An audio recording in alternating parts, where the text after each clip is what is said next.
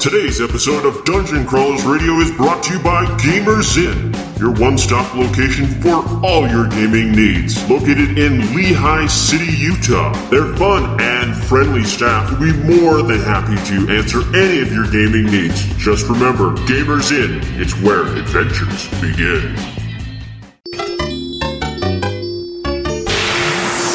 It's time to power up. Autobots, roll out! Broadcasting live from the DCR studio. Oh yeah! The Geek Revolution starts here. Excellent! Get ready for the #1 hit geek radio show out there. Well, it is impressive, isn't it? Because it's time for Dungeon Crawlers Radio. Let's get ready to rumble!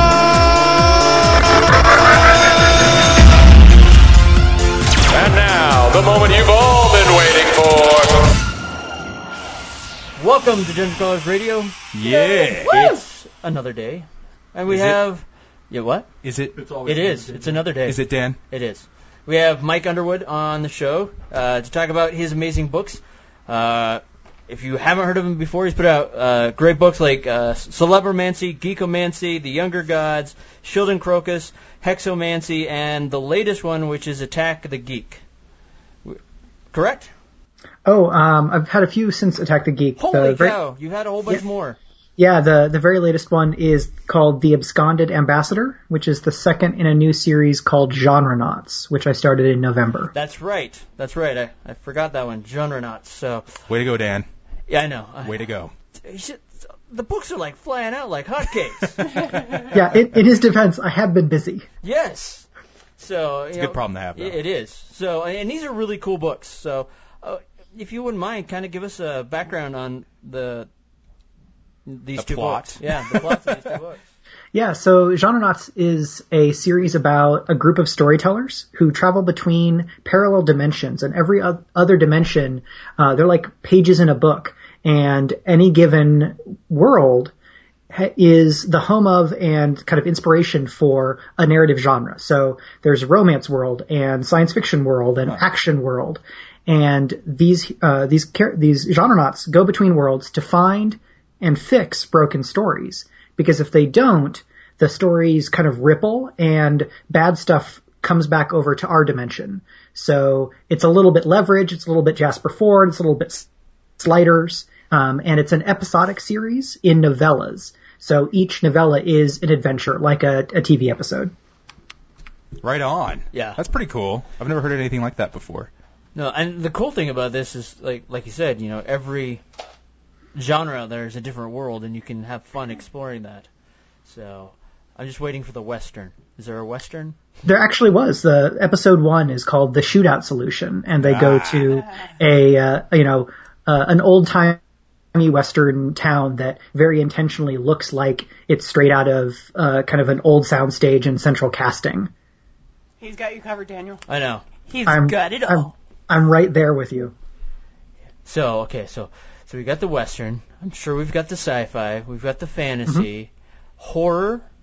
Is there a horror one? Horror, it's on my list to do. I have an idea of what to do with horror, because I didn't grow up really watching or reading a lot of horror, but my wife is a huge horror fan. She sounds awesome. So she is awesome.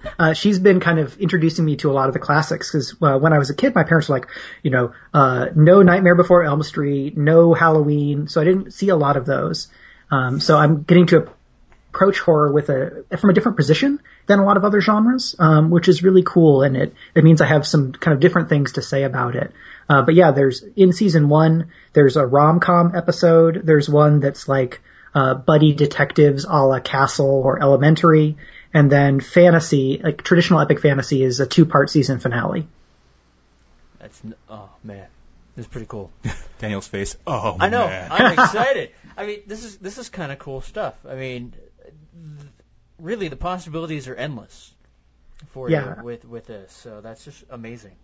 I like that it spans throughout different genres, too, because it's like you have a lot of writers that like to stick to one or two different things. Yeah. But when you spread out and you get to discover your talent in every single kind of genre, that's pretty cool because most people actually have no idea. No, I totally agree. It speaks a ton towards the talent that you have because it is so hard. I mean, I think all writers kind of feel like they're good at a certain genre and they usually just kind of stick to it. I remember when I first started writing for Jared, he had me sit down and do a project and he gave me every genre and said, okay, I want you to write a 5-minute story about each one. I have to tell you, other than horror and drama, there is a book upstairs that still has those genres. I haven't even, I can't even begin to write. It's so hard for me to change that mindset when it comes to writing in different styles and different genres. And so it's actually really amazing that you're able to do that. Yeah, and it's a fun challenge for me, like you say, because, I grew up watching movies of different genres, some more than others, science fiction and fantasy more than everything else. Mm-hmm. But I really like romantic comedies as kind of a comforting kind of movie. And what I've been trying to do is with each genre or subgenre that I look at, I'm trying to figure out why do we tell this kind of story and figure out a way to both tell a story that does that thing, but also to investigate that reason. Because my academic background is in folklore and mythology. So I've done a lot of work on that side about the cultural use of stories and the personal use of stories. And I wanted to fold that in really directly. So I'm doing kind of fun, fluffy, action-adventure, ensemble storytelling, but I'm also trying to really dig into why we have these genres and what they do for us and kind of why we go to them while I'm delivering fun adventures. And that helps me give myself challenges along a couple of different axes. Not only how do I tell a compelling story without any physical fight scenes, which I've never really done before in anything longer than a short story. But then in the rom-com episode, there's no fist fights. So I have to find a different way of generating drama. And it's been a great way of stretching my skills. Right on, bro. Yeah, I mean, that's really cool because, swapping genres or anything like that, you really have to kind of put yourself in a different mindset. What's your process with that, dude? Let's say you're switching gears from, something like a romantic comedy to something on your list, horror. What do you do to get yourself in the zone? 'Cause that's quite a bit of difference in genre. That's white and black. Mm-hmm. Yeah, so when I'm thinking about a new genre story that I'm going to do, one of the things that I'm thinking about is how does it fit into this overall story that I'm building? Because I've imagined the series as a 5-season arc, a little bit like Babylon 5. Mm-hmm. But for each season, I'm only going to be at about 6 episodes, though that I may expand it in later seasons because I realize I have so many different things that I want to do. But when I'm getting into that, I'm like, okay, here's the kind of meta plot stuff that I need to have happen. How can I take that and make it happen within this genre, because I know that these are some of the conventions, if I'm doing a detective story that's this type, I want it to feel like, the TV show Castle or Elementary or Psych or something where there's kind of the wacky person with the interesting skill, and then there's the more by-the-book investigator or police officer. Okay, well, that's the relationship structure, and I know that procedural crime has a certain plot structure where there's you have the crime at the beginning, you bring the investigators into the crime, they pursue some leads, they bring in somebody who's not the murderer, they talk to them, they find some other red herring, and there's a structure to it, especially with subgenres where the formula or the narrative structure is more explicit, like in some romance and a lot of crime. So that gives me a lot of framework already. And then I have to figure out how my characters, the Genrenauts, fit into it, what they have to say about that type of storytelling, and then to point that story overall in a direction that lets me fill out the rest of the story. So I tend to go into any given thing with a lot of tools and a lot of things that are already on my kind of narrative plate. So then I just have to kind of put them in order and find a way to connect them and make it all come together and come to life. How does that affect the character development throughout the arc of the stories? I have to imagine these characters have, it's not strange, but it's very shocking towards a human being to go from something, kind of light-humored and fun to something, horrific or challenging. Yeah, the characters mostly don't go directly from one mission to the other. It's more like they're almost like firefighters, where they go out and they do a thing and then they come back and they have downtime where they're still like doing reports and research, but they're not always on missions. So that helps give them a little bit of downtime and recovery. But then I have one character, Leah Tang, who's the kind of the newbie in the group, and she gets brought in episode 1. So she's really the character who a lot of the audience are going to experience these different genre worlds with, because, you know, she's kind of a geek. And in episode 2, they go to a science fiction world, and they go to a place that's kind of Babylon 5 or Deep Space Nine-ish. Like, there's a space station and there's diplomacy, and they're in space for the first time, and then she just totally flips out because she's in space and she never thought she'd be in space, because you know, like, only so many people get to be astronauts. So I try to give that enthusiasm and the character's affinity for the different genres, and to use that to help make the reader enthusiastic. So in the rom-com world, one of the other teammates is, you know, she's just a huge fan of romance, and she has all these things to say about, you know, why romance is important as a genre and as a thing that we do as humans in storytelling. So with any given genre or subgenre, somebody on the team is really passionate because they're the expert, and that's how they get assigned to these worlds. Okay. So I try to use that passion to both show the characters, and it kind of expose them, you know, why does this character really care about romance? This is what it has to say about her. And then that helps bring in the other characters, and every given character has a relationship not only to the individual plot in trying to figure out how they're going to, you know, save the day, but also the methods that they use. You know, some of the methods are a little bit more or less kind of ethically sound. Like, in some worlds, they have to like do wiretapping on people so that they can know where they're going to be, so they can arrange the right social situation. So the kind of the episodic process and the way that they do their business gives me opportunities to kind of foreground them as characters. Okay, so there's like a different featured character in every book. You know, it puts one person up front, and then the other characters kind of develop along in the back end with him. Yeah, I've very much used the kind of spotlight episode model that I've seen from a number of TV shows. You know, things like Lost or Leverage. They'll very frequently have that kind of spotlight aspect, and it's really easy to roll into the genre specialties. Awesome. That's great. Yeah. It's good to get to know every character on like a personal level as you keep going. Well, yeah, like and it kind of sheds some light. So maybe, you know, the one guy that's always lurking behind, that's kind of the tank of the group in a way, and see that he has a softer side, or he loves to cook, or he's got a thing for dinosaurs or whatever. So you can kind of learn about him, and other than he's just the guy that gets beat up all the time. Well, yeah, I mean, like, I can't stand going through a story and really not giving a hell about like one guy or another. It's just kind of like they're kind of there, but they're not really there for a purpose that I see is you know, they could even not be there kind of thing. They're more supporting cast. Right. But when you have an ensemble cast where you get to know every single person on a more personal level, the story becomes that much more engaging. And that's what I like about spotlight episodes with TV shows and stuff like that. Is by the end of the show, it's just like I can't live without a single one of these people, like in Firefly. Yeah. You know, it's just like if you lose somebody, I'm not going to say who if anyone's not seen Serenity, but it's very, very impactful, and it's just like it's that much more meaningful. It's been over a decade. I think we can say it. We can say it. We can say that we're all leaves on the wind. Yes. Yeah. Leaves on the wind. That's what makes this series kind of really cool, because you don't see that a lot. I mean, I like the fact that you're jumping through genres. It's got that feeling of Sliders, which I really like that TV series, but it didn't bounce throughout the genres like you're doing. So it seems like you're pulling a little bit of everything that we love from all these great TV series and books and pulling it all into one collection, which is just amazing.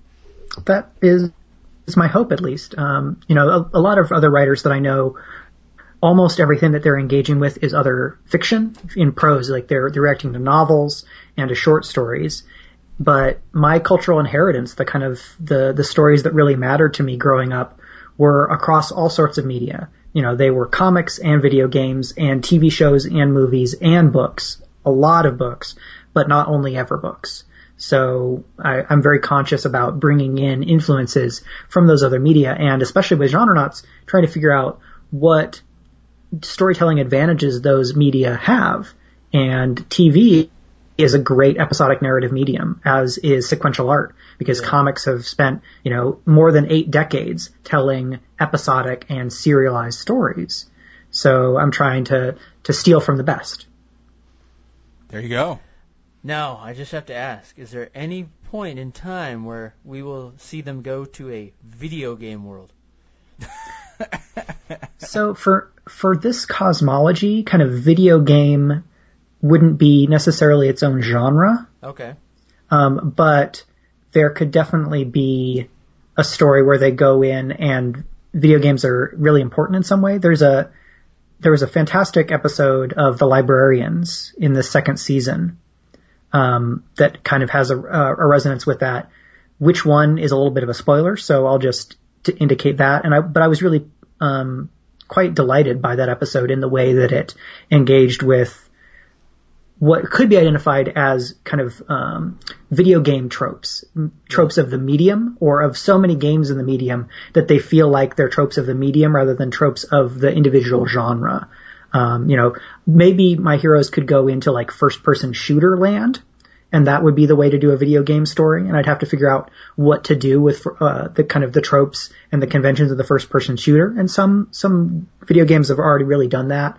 It'd be stuff like the mute protagonist, where in first-person shooters a lot of times the protagonist just doesn't talk. Master Chief. Yep.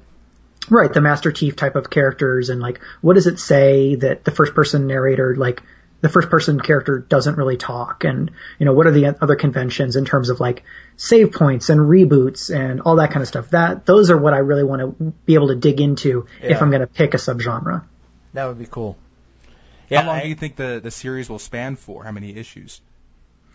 Right now, I'm planning out 5 seasons at 6 episodes per season, so 30 total. Wow. There are going to be some short stories along the way. And for season 2 and beyond, I might just write all of them and then release them as one big book. Format and kind of the distribution is something that I'm really consistently reevaluating, because the first 2 are published with Tor.com Publishing, which is part of Macmillan, one of the big 5. And they've been great, and they've given me a lot of support. But there's a lot of different ways that I can get things out, and I'm really playing with that. And I'm having so much fun that if there's enough support from the readership, I might need to find a way to be able to tell more stories, either inside that main plot or outside of it. Right on. Right on. So if people keep reading, I will find new and more ridiculous fun things to do with that series. That's exciting. So you mentioned there's a couple that came out recently. What are the next upcoming ones again? Give us a reminder. So the most recent one was The Absconded Ambassador, which is the kind of space opera sci-fi one. And there is a short story in the Genrenauts world coming, looks like April, called There Will Always Be a Max, which riffs on the post-apocalyptic region of Action World and really digs into a couple of the characters' backstory. Nice. While delivering a cool action plot. And then episode 3 is called The Cupid Reconciliation, and that's the rom-com one. And that is currently, we're looking at early May for that, but I'm doing some kind of final calculations and discussions with some people about how that's going to happen. But my plan is to get all of season 1 released by the end of this year, so that folks can read that whole season, or binge read, as a la Netflix binge watch a season of TV, to consume it all that way, and then start looking at season 2 later in the year. All right, so this is going to be a journey. This is going to be like a 5-6 year journey in creating all of this content. That's the plan. If it just doesn't sell at all and there's really not a response, it'll be hard for me to justify kind of writing beyond that first season. But I want to get at least one season done because I'm having a ton of fun and I've already done a lot of the writing. And then I'd like to continue it on beyond that, but I've got a ton of other irons in the fire in terms of projects that are on submission, and I want to get into writing comics and other stuff like that. So to a degree, I have to kind of go where the energy is and where there's support from readers and from publishers. Yeah. And so episode 2 just came out this week, correct? Mm-hmm. So for those of you interested, you can run out. Is it on your webpage? Where can they get it? Yeah, so you can get it from all of the normal retailers. Tor.com Publishing is kind of an ebook first imprint, so that's where a lot of their focus goes. But there are trade paperbacks, available. They're fun, cute little paperbacks because it's, shorter books. They're a little bit smaller. And then the audiobook edition will be coming out probably March 1st, and that's narrated by the amazing Mary Robinette Kowal, who is a puppeteer, audio performer, and multi-award winning fiction writer in her own right. All the DCR folks should definitely check out Mary Robinette's work, not only in voice acting, but her own fiction. Yeah, and she's also on Writing Excuses for our listeners that tune into that. So. Mm-hmm. Yeah, well, Mary's fantastic. Yeah. So, and if you haven't seen her shadow puppetry, wow, it's actually kind of humorous and amazing. And I do know in a lot of her novels there's kind of a nod to the Doctor from Doctor Who in some way, shape, or form, because she's a huge Doctor Who fan. So. Nice. Yeah. Well, I'm excited about this. So if you want to find it out, a quick way, you can always jump on Michael's webpage, michaelrunderwood.com. Right on the sidebar, there they are. You can buy them now. The Shootout Solution and the Absconded Ambassador, right there. There's a Buy Now button. You can click on it and purchase it. I would say do so. This sounds like an amazing and fun series to something that pick up, to continue throughout the whole year too. I think it's something interesting because books, the format that you see normally is that you'll get one book maybe a year. Some people have once every or twice every year. This seems like you're going to get something consistently throughout the entire year, every couple of months or so. So that's pretty cool. I've never had a binge reading session on the same kind of format unless it's an existing franchise like Harry Potter or something like that. This is something you can continue to watch just episodic throughout the year, which is pretty unique. I think that's pretty awesome. Yeah, my goal is to make it so that there's never more than about 2 months gap between one episode and the next. And then depending on how quickly I can write, there may be a season break between episode 6 and the start of the next season. Nice. But there's stuff like Patreon now that I can investigate in terms of regularly delivering content. And it's such a great time to be a writer because there's so many different ways of getting your work out and engaging with readers. So it's really exciting. I like working in this shorter form. And for readers' side, you can go through the Shootout Solution. A lot of people could get through it in maybe, 2 or 3 hours because it's a shorter book. So especially if you like, the gigantic epic fantasies like the Kate Elliott Black Wolves or Brandon Sanderson or something, you could read one of those, then read a novella, and it's a nice palate cleanser. So it's, different forms and different formats for different readers. I like that. Well, and the nice thing is most books you wait, depending on the writer, it could be 6 months, it could be a year, it could be 2 years before you get the next book. And here, you get the story, then a month later, you get the next story. So that's really exciting to me because, I can tell you how long I've been waiting for the third book of the Stormlight Archive from Brandon. But I like that it's quick and easy, and that you don't have to wait too long before the next story comes to you. Right on. Yeah, and that's why I've been trying to be very very vocal about letting readers know that you're going to get the whole of season 1 within this year if it's at all within my power, so that the expectations can be set properly, because I think that's a lot of what happens when readers don't know when the next book is going to be, and that can be really hard. So I'm trying to minimize that worry or that uncertainty. Right on. Nice. That is pretty cool. All right, so we're almost out of time. These shorter shows go by so much faster. They really do. So, again, besides these two, the Generonauts books, Mike has also written Celebromancy and Geekomancy, the Younger Gods, Children Crocus, Hexomancy, and Attack of the Geek.